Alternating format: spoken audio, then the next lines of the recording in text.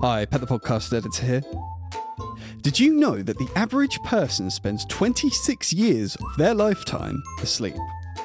Now, sleep is vital for recovery, vitality, and all-round well-being. Some people still don't get the quality snooze that their body requires.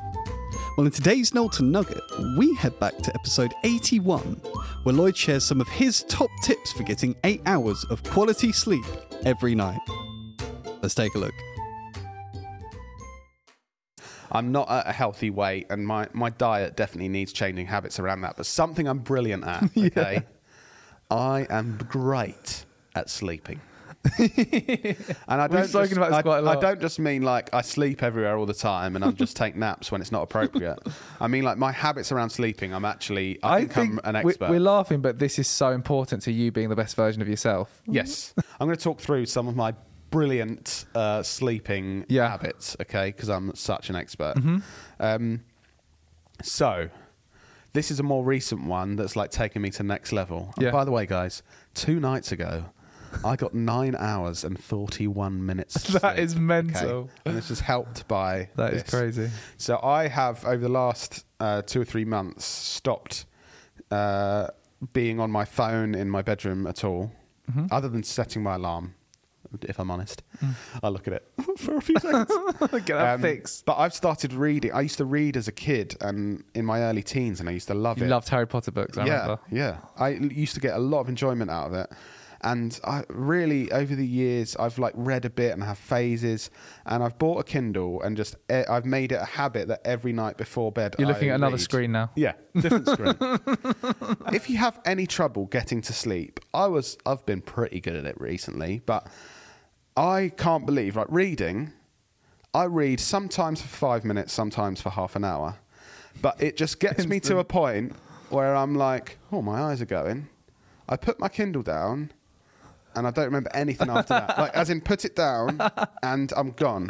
Yeah. And I just think, what an amazing... People struggle to get to sleep, but I now have this magic power. Well, you've got the secret I'm formula. reading and I'm like, oh, is that meant? Put it down and I'm asleep. So that's a really healthy habit I would try and get anyone else. Any other things because another thing I've noticed you do, you don't drink coffee after a certain time. Is that to do with sleep as well? Yeah. There's been studies to show any caffeine in your body, caffeine and alcohol at any level really affect your sleep. Even that won't affect me because I don't drink alcohol anymore. Yeah. Oh, don't you? I didn't know that. But a lot of people, my in-laws, for example, they have a coffee before bed. Oh, God, that is mental. My father-in-law, Steve.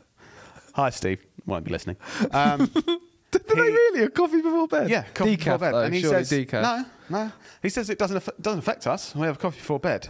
But then, I mean, he comes around to our house and falls asleep at like 2 in the afternoon. And seems quite tired a lot. And I do think, this comes from science, even if you think, caffeine doesn't affect me, it's affecting your sleep. It does. The quality of your sleep is being affected, even if you've got your eyes closed and you're not in the room. And a good something recently Lloyd keeps banging on about is there's no Garmin watch, but it's actually another tip. I've got a Fitbit, which is a worse version of that. But looking at you can see your sleep and what REM sleep you have, what good quality sleep when you're awake. That's a good way of tracking it as well, isn't it? Do you want more tips? Yeah, go on. I've got loads of sleep tips. Yeah, go on. Absolute expert. Go on. So I read a book about 6 months ago by Matthew Walker called Why We Sleep.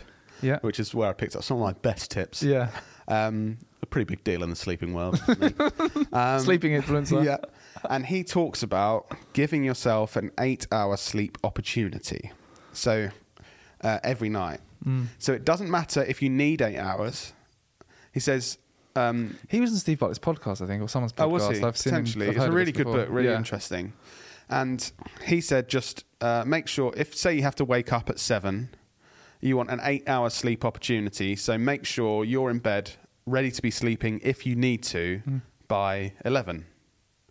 That's good maths. Good maths. Quick maths. And the reason he says it is like most people to be function optimally, like around 8 hours is a brilliant amount. Some people need 6, but all that will happen is you'll be relaxed and recuperating, and maybe you'll read for 20 minutes extra, or you'll have the sleep you need and you'll get up earlier and you'll have time, but you need to give your body basically the opportunity to sleep for that long if you need it. And that's what I do every night And like I said, 9 hours 41 minutes. Sometimes I give myself a bigger opportunity. That is impressive. But I think that's a good thing to get into habit. Yeah. Like if I'm in my bed for 8 hours without a phone and without watching a TV and stuff, my body has the opportunity to get the rest it's need. So there you have it.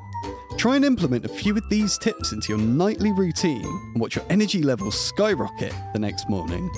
Future you will be extremely grateful. For more life-changing top tips from the boys, jump back to Business Anchors episode 81, and we'll see you next week for another Knowlton Nugget.